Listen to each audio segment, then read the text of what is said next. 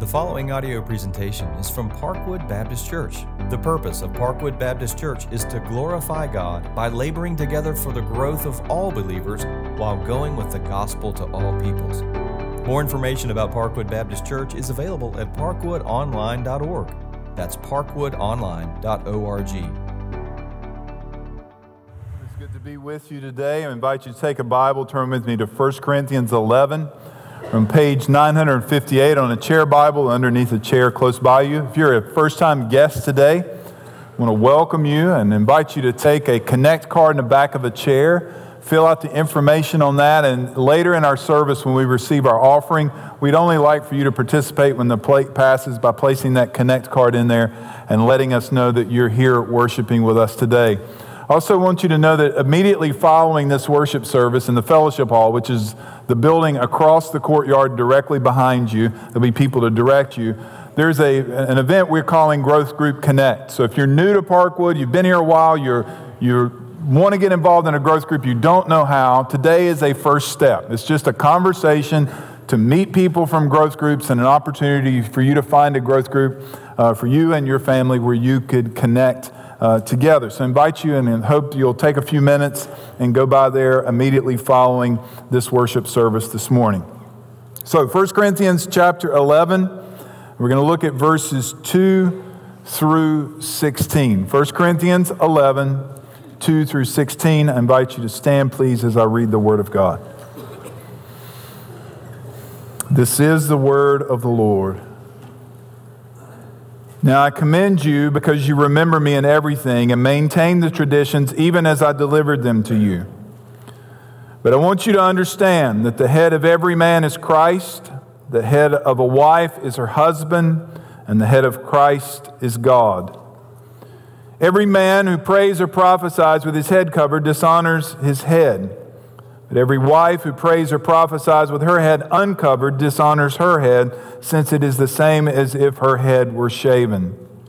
For if a wife will not cover her head, then she should cut her hair short. But since it is disgraceful for a wife to cut off her hair or shave her head, let her cover her head. For man ought not to cover his head, since he is the image and glory of God, but a woman is the glory of man. For man was not made from woman, but woman from man. Neither was man created for woman, but woman for man. This is why a wife ought to have a symbol of authority on her head because of the angels. Nevertheless, in the Lord, woman is not independent of man, nor man of woman. For as woman was made from man, so man is now born of woman. All things are from God. Judge for yourselves. Is it proper for a wife to pray to God with her head uncovered? Does not nature itself teach you that if a man wears long hair, it is a disgrace for him, but if a woman has long hair, it is for her glory, for her hair is given to her for a covering. If anyone is inclined to be contentious, we have no such practice, nor do the churches of God. Let's pray. Lord, we need your help now to not react and treat your word as irrelevant. We need your help to understand what is said here and why. And we need your help to make application. So lead us, we pray. In Christ's name, amen. So I'll just ask the question rambling around in some of your heads. Why would we study a text about head coverings at a church in Gastonia in 2020? I'll just say this to you, you're not too far removed from it. So sitting at my desk studying, and there's a picture I have in my office, and I won't explain why I have it there. But I was studying, and I jumped up and I ran over to the picture because I remembered. So I want to share it with you. This is a picture of the very first day of the worship gathering, that's me, of the worship gathering at Parkwood. Now, I don't know if you can see it or not, but if you look closely, most of the women are wearing a hat. None of the men are wearing a hat, but men wore hats. You know how I know? Look in the back of the room, hanging on the wall. The men's hats. They took them off before they got in and they gathered. You say, what are you saying, preacher? We all need to wear a hat? Nope. Listen carefully. I want to ask them a question. Unfortunately, most of them are no longer with us. But here's my question. Why are many of the women wearing hats? Was it tradition? Was it fashion? Or was it conviction? Why are a few of the women choosing not to wear a hat? Why are none of the men wearing a hat? Was it tradition? Was it fashion? Or was it conviction? Here's my main idea today. The manner that we conduct ourselves in public worship communicates what we believe about God and one another. And we've got to understand the context of where Paul wrote. At this point in time in Corinth, women who were married, who lived in Corinth, forget the church, just women in general. Women who lived in Corinth at this point in time wore a head covering when they were married. It's a little unclear whether all women wore one, but definitely a woman who was married, when she was in public, she covered her head. A movement started from Rome among upper class women who decided that they were going to change their status socially. And they were going to make it known that they were liberated. They didn't use that word. And they were going to cast off the head coverings, and this was beginning to move into the other major Roman cities, of which was Corinth. So Paul writes at this point in time, and he addresses a very practical cultural situation. And at the point of his writing, apparently, most of the women at the church at Corinth were maintaining the practice as they gather to worship. That's why he writes in verse 2, "Now I commend you because you remember me in everything and maintain the traditions even as I delivered them to you." Now, before I progress, I want to ask and answer the question, what does he mean by tradition? Tradition is a specific practice that has been handed down. In a church, a tradition is a practice that the church uses to convey what it believes. So over time, things happen with traditions. For example, we can forget what we believe and simply practice through tradition without any knowledge of really what we're doing. Some of you young men may have been fussed at some point for walking in the church with your hat on, and you just thought some grumpy old man told you to take it off. The grumpy old man probably wasn't thinking about this text either. He just knew nobody wears a hat in church. We can forget what we believe. Or we can change what we believe, either because we've been corrected by the Scripture that we've believed the wrong thing, thus practicing the wrong thing, or we can be coerced by the culture and change our belief and do away with a tradition that we ought to keep because that tradition conveys what the Bible teaches. There's one other option. As culture changes, do women in our culture wear head coverings? No. As culture changes, the tradition likely should change because the tradition is confusing to the world around it. So this sermon is not an argument for tradition. The purpose of this text and this message is to cause us to reflect on what we are communicating when we gather. And from this text, what are the things we must communicate? Number one, the manner that we conduct ourselves in public worship communicates what we believe about God. And from this text are two things that we ought to communicate we believe. Number one, that He is the supreme authority. Verse 3. I want you to understand that the head of every man is Christ, the head of a wife is her husband, and the head of Christ is God. Now, I need your help. Don't look at your phone. Don't check your text messages for the next few minutes. Don't count the number of lights in the ceiling. You're going to need to use your brain. It's going to require logic.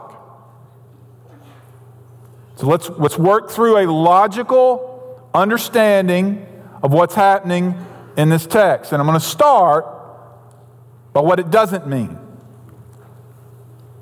This text does not denote hierarchy. If it denoted hierarchy, it would begin where it ended, that the head of Christ is God. Some have argued that this text is communicating source, where someone comes from. Well, that's heretical. Because the head of Christ is God. If head here means source, that the source of Christ is God, then that means Jesus is not God. That He's a created being. Jesus is God. He is co-equal and co-eternal with the Father. John 1:1. In the beginning was the Word, and the Word was with God, and the Word was God. Some have said that this is a text on equality to explain it. All right? Wife and husband are equal in that they're both made in the image of God. I agree with that, and I'm going to make a major point about it in a moment. That Christ and God the Father are one, therefore co-equal. However, look where the verse starts.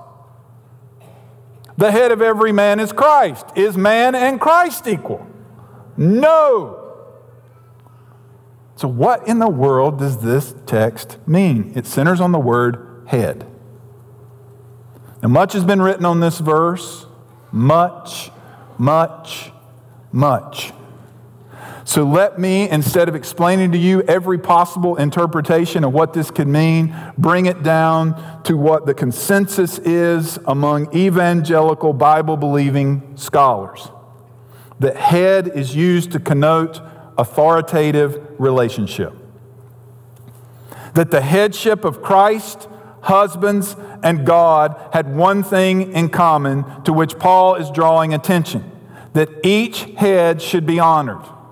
The practical concern becomes most evident when you look in verses 4 and 5, where the word dishonor is used. By their actions in public worship, men are expected to honor Christ, and so are women. Wives are expected to honor their husbands, just as Christ brings glory and honor to His heavenly Father. Now, when we use the word authority, authority does not denote inferiority. We not mean, so let's just go right at it, that men are superior to women, or to say it negatively, that women are inferior to men. There's a very practical thing that plays out in the life of a church. God has established spiritual leaders or elders. In Hebrews 13 and 1 Peter 5, he tells the congregation of believers to honor and to obey its leaders. This submission is voluntary. The position and the role is to which some of God's people are called to. But no one of us who've been brought up in the Christian tradition, according to the Word of God, would say that we are inferior to an elder. We are equal in Christ. We are one in Christ. So we must be careful that we don't get hung up in the cultural mess that's going on around us, impose that on the Bible, and reject what the Scripture's teaching here. That we are expected in human relationships and within the life of the church to give honor, and ultimately to give honor where it is due to the one who deserves all glory and honor, the one who inspired the very word we are now studying. In Colossians 1:18, it says, He, that is Christ, is the head of the body. He is our authority. He is the head of the body, the church. He is the beginning, the firstborn from the dead, that in everything He might be preeminent. So we gather here. Every Sunday we gather here to acknowledge that Christ is the head of the church. And that Christ is to be preeminent in everything that we do, both while we are gathered and when we leave. He is our Lord. We must never elevate people or some kind of cultural issue above the preeminent head. Amen? Second, He is the Creator. Verse 7, For a man ought not to cover his head, since he is the image and glory of God, but a woman is the glory of man. So the wearing of a head covering has to do with distinguishing between men and women. What I just said is quite simple but very profound in understanding this text. It has to do with distinguishing between men and women. The crucial clarification we have is in verse 7, that it is not intended to mean that men are made in the image of God and women are not. The Bible makes this clear. Genesis 1:27. So God created man in His own image. In the image of God He created him, male and female He created them. That both male and female, men and women, are created in God's image. One is not superior to the other. So then what does it mean that the woman is the glory of man? Listen very carefully. This has to do with what God has done.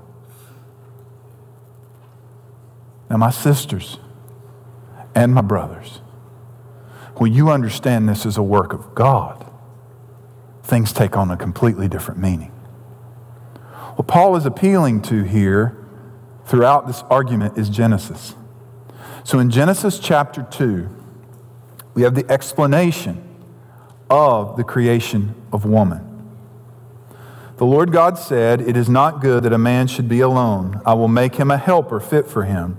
Now out of the ground the Lord God had formed every beast of the field and every bird of the heavens and brought them to the man to see what he would call them. And whatever the man called every living creature, that was its name. The man gave names to all livestock and to the birds of the heavens and to every beast of the field. But for Adam there was not found a helper fit for him. Let me just pause right here. My dear sisters, I think some of you, when you hear the word helper, you hear the word servant, maid. It's not what the word means. The word is either. Do you know what the word refers to, or who the word refers to most in the Old Testament? God. Not women. That God is our helper. My sisters, I'm not saying He's called you God, but He's used a word to describe you that He has used to describe Himself. And Lord knows men need help.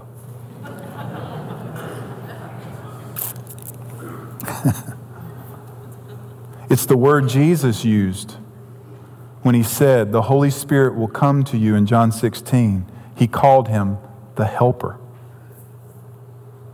So here's the question.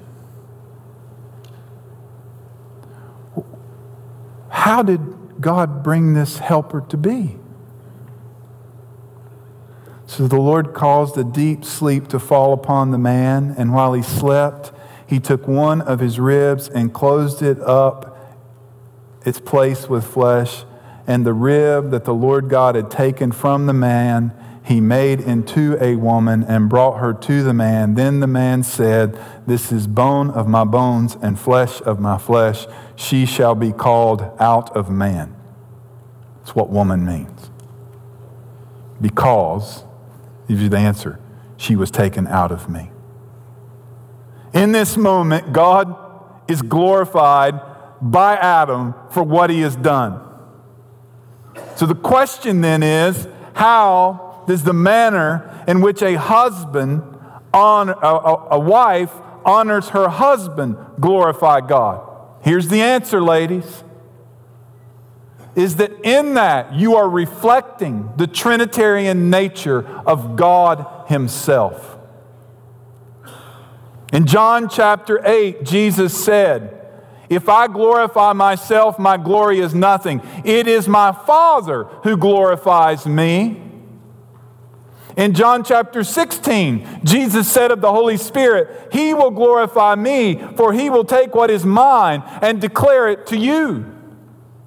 In John chapter 12, Jesus said, Father, glorify your name. So you have the Father glorifying the Son glorifying the Father, and the Spirit glorifying the Son and the Father. That is the nature of the relationship of the Godhead, and that is to be represented in the context of the husband and wife relationship.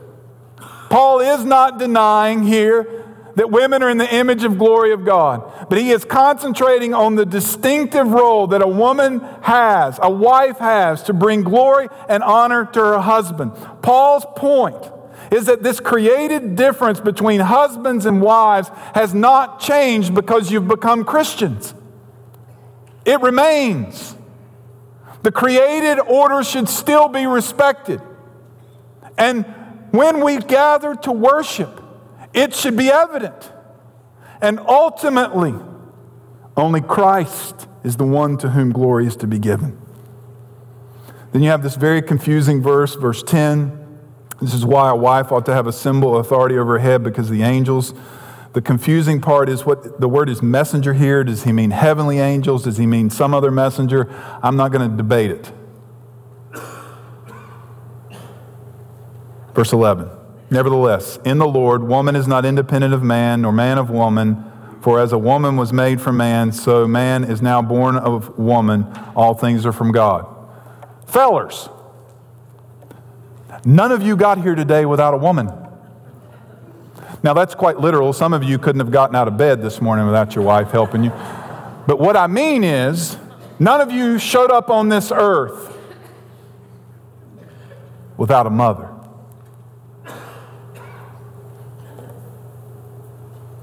Isn't it interesting how God has designed things to keep us humble? In Genesis chapter 4, this is what Paul's drawing on. It says, Adam knew his wife, and she conceived and bore Cain, saying, this is what she said, I have gotten a man with the help of the Lord. Eve saying what Paul is saying in verse 12. All things are from God.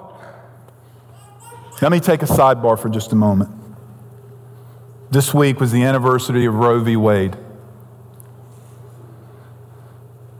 This Sunday is often referred to as Sanctity of Human Life Sunday. The core issue in this entire discussion and debate surrounding abortion, the core issue is, where does life come from? Is life a sovereign choice of human beings?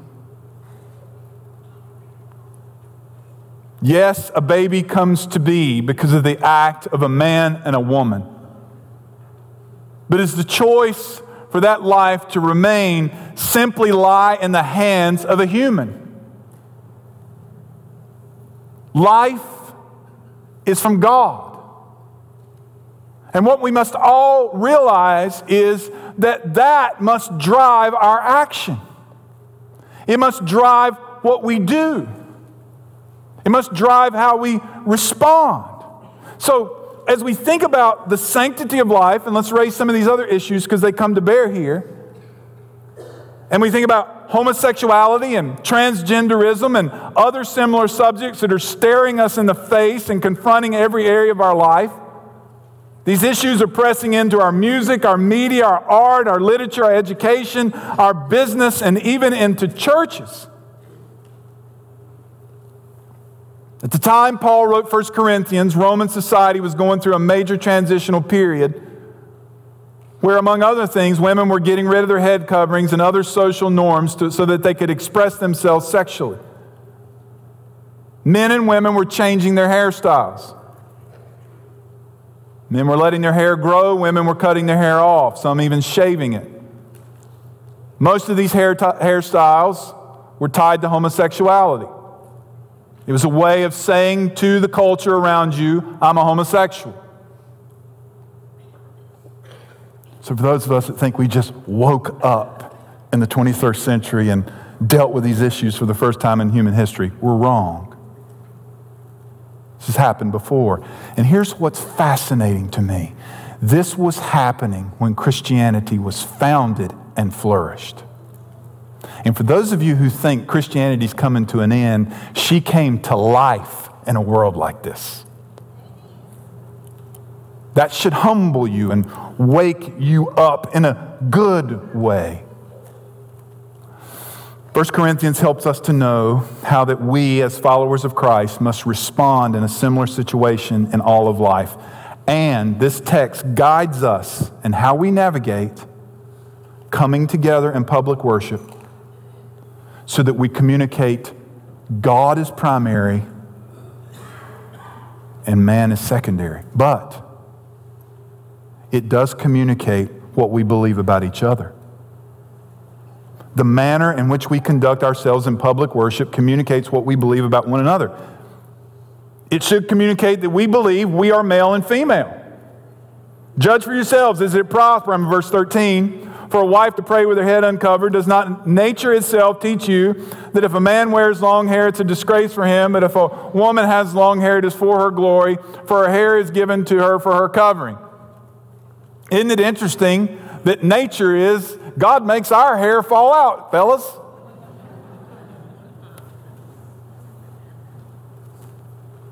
Wherever you go, whatever time period you study, in art, here's what you're going to find. Men have a different hairstyle than women. Primarily, men and women still do in the culture in which we live. We still have different places where men get their hair cut and women get their hair cut, primarily. We still have parts in the stores. If you go to Belk's, there's still a men's department and a women's department. So when we gather, here's Paul's argument, when we gather, it ought to be like the natural order of things. Men should clearly be men and women should clearly be women. That does not mean that we come up with a uniform or a set wardrobe that everybody who's a man's got to wear and everyone who's a woman got to wear. We're not Amish. That's not what we do. Yet, we must give thought to how we present ourselves so that when we do come to public worship, we are not diverting the attention of our brothers and sisters away from the one whom we have come to glorify. Our gatherings must never be about the individual. Men and women must never dress in a sexually provocative way. If Paul was writing today, he'd have to write about this. Don't play naive. You know when you're putting on your clothes what you're doing. You know what you're trying to draw attention to. And when you draw attention to yourself, you are violating 1 Corinthians 10:31, that whatever you do, you're to do it all to the glory of God. This is a quote. When Christians display this creational order in worship, that we're men and women, God is pleased. Gender distinctions are not a curse to be covered. They are a blessing to be celebrated. What a refreshing place we get to be in a culture gone nuts. That we are male and female. Some are husband and wife. Every man who prays or prophesies with his head covered dishonors his head, but every wife who prays or prophesies with her head uncovered dishonors her head, since it is the same as if her head were shaven. For if a wife will not cover her head, then she should cut her hair short. He's being sarcastic. But since it is disgraceful for a wife to cut off her hair or shave her head, let her cover her head. Most cultures come up with a way for men and women to publicly display that they're married. For much of history, and still in some places of the world, a woman who is out in public with her head covered is saying to you, I'm married. We don't do that culturally anymore. We do it very subtly, with a ring. But we still do it. We still communicate that we are, in fact, married. So in our growth groups and in our worship services, when we gather, we should be clear that we are husband and wife. We should do it in such a way that it reveals what the intent of this text is trying to display. Let me appeal to the women for a moment. According to Ephesians chapter 5, the greatest need that every man has is to be respected. My sisters, you must never subvert your husband in public. Even subtly. The greatest need, using Ephesians 5, that a woman has is to be nourished and to be cherished. And the responsibility falls on a man to love his wife as Christ loved the church. Men, you must never demean your wife publicly. Ever. You've heard me say when I'd come to an illustration point in a sermon before, now this is not a moment to elbow your spouse or to cut your eyes across at them. The reason I say that is because I see it so much from up here when I'm preaching, but the real reason I say it is because you're violating 1 Corinthians 11 when you do that. You are dishonoring each other. You're doing what should not be done in public. Now, are there times when the preaching of the word should warrant serious discussion among you as husband and wife? Absolutely, but that should happen in private. And let me say another place it should never happen. It should never happen in the context of a growth group. I've had reports of men and women speaking hatefully and sarcastically to each other in the context of growth group. Could I just say something to the rest of you? Call it out the moment you see it. That's inappropriate. That which you tolerate, you endorse. We must not dishonor one another in the context of worship. You say, what about the rest of us that aren't married?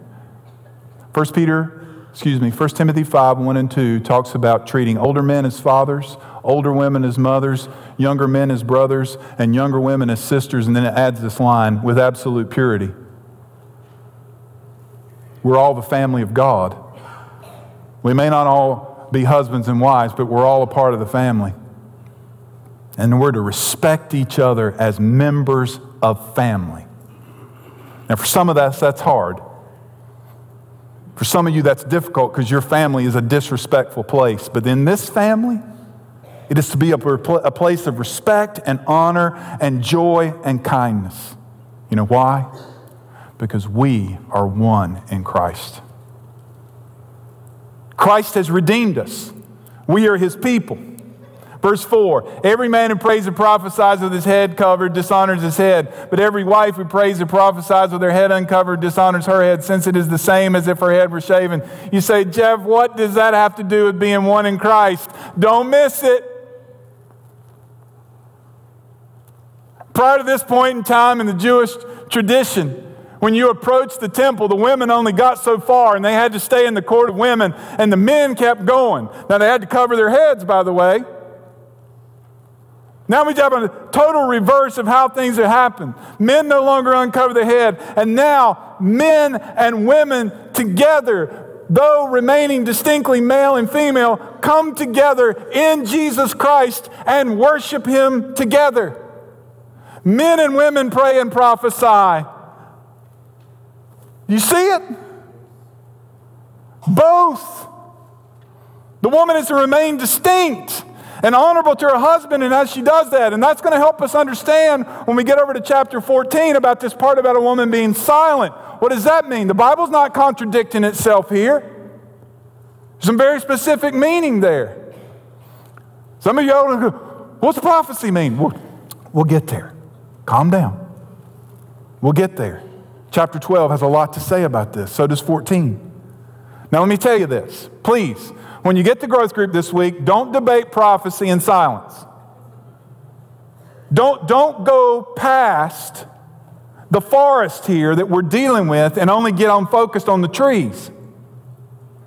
Deal with these issues of how we are to be as men and women. The point is that people of God, specifically men and women, husbands and wives, participate together in the gathered worship. And let me just say, thank God for you, my sisters. Worship would be a monotone thing if it was just a bunch of men. Thank God for your sweet voices in song and prayer. Thank God for your input in the context of growth groups. Thank God for you. So what now? I have 3 very quick questions. Are we conducting ourselves in public worship in a manner that communicates biblical truth? Paul commends them in verse 2 for maintaining their traditions. He says in verse 16, if anybody's inclined to be contentious, they want to argue about this, we have no such practice. And then he says, nor do the churches of God. He's saying that we should reflect the fact that we're the body of Christ when we gather to worship, and that our conduct and practices must find their warrant in Scripture. That we should not knowingly do anything that disregards or disobeys the teaching of Scripture.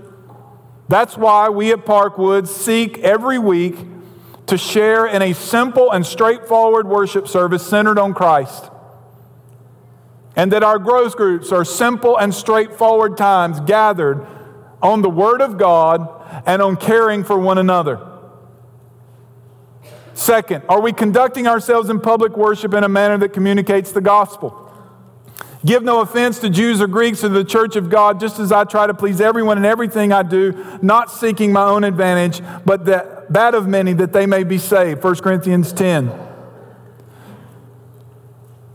So when we allow our personal preferences merely to dictate our worship services, what kind of gospel are we communicating? When cultural norms dictate how we plan and participate in a worship service, what kind of gospel is that communicating? We are a distinct people, brothers and sisters. We live in a very distinct and difficult time, but when we gather as a distinct people who communicate the gospel. We come to proclaim the good news of Jesus Christ, that He gave His life for us to redeem us from our sin because we have fallen short of the glory of God. He has redeemed us and brought us back into right relationship with God that we might now be able to glorify God. And that is what we should do when we come together. So my last question, are we conducting ourselves in public worship in a manner that glorifies God? So whether you eat or drink, whatever you do it all to the glory of God. So men and women, I ask you, did you decide what to wear this morning based on whether or not you looked good or that you'd bring glory to God when you gathered? Did you decide the manner in which you would worship this morning, the way you would sing and participate, to communicate your love for you or the glory of God? I ask us all, do we attend worship services here at Parkwood Baptist because we like it? Or are we here to glorify God?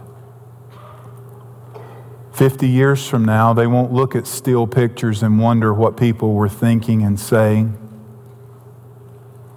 50 years from now, they'll download a service and they'll watch it. And they'll know exactly what we said. And they'll see exactly how we responded. And they'll know what we believed. What we do matters. And that's Paul's argument for the next several weeks now. What we do when we come together matters deeply. Let's pray.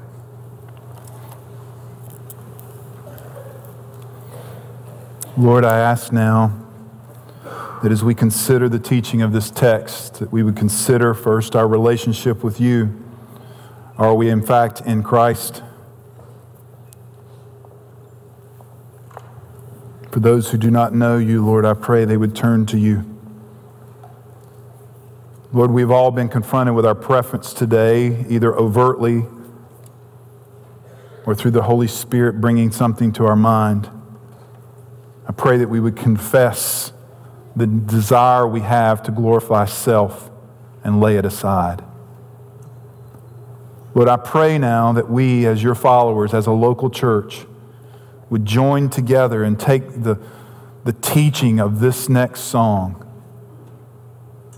and make it our prayer, not just today, but each time we gather.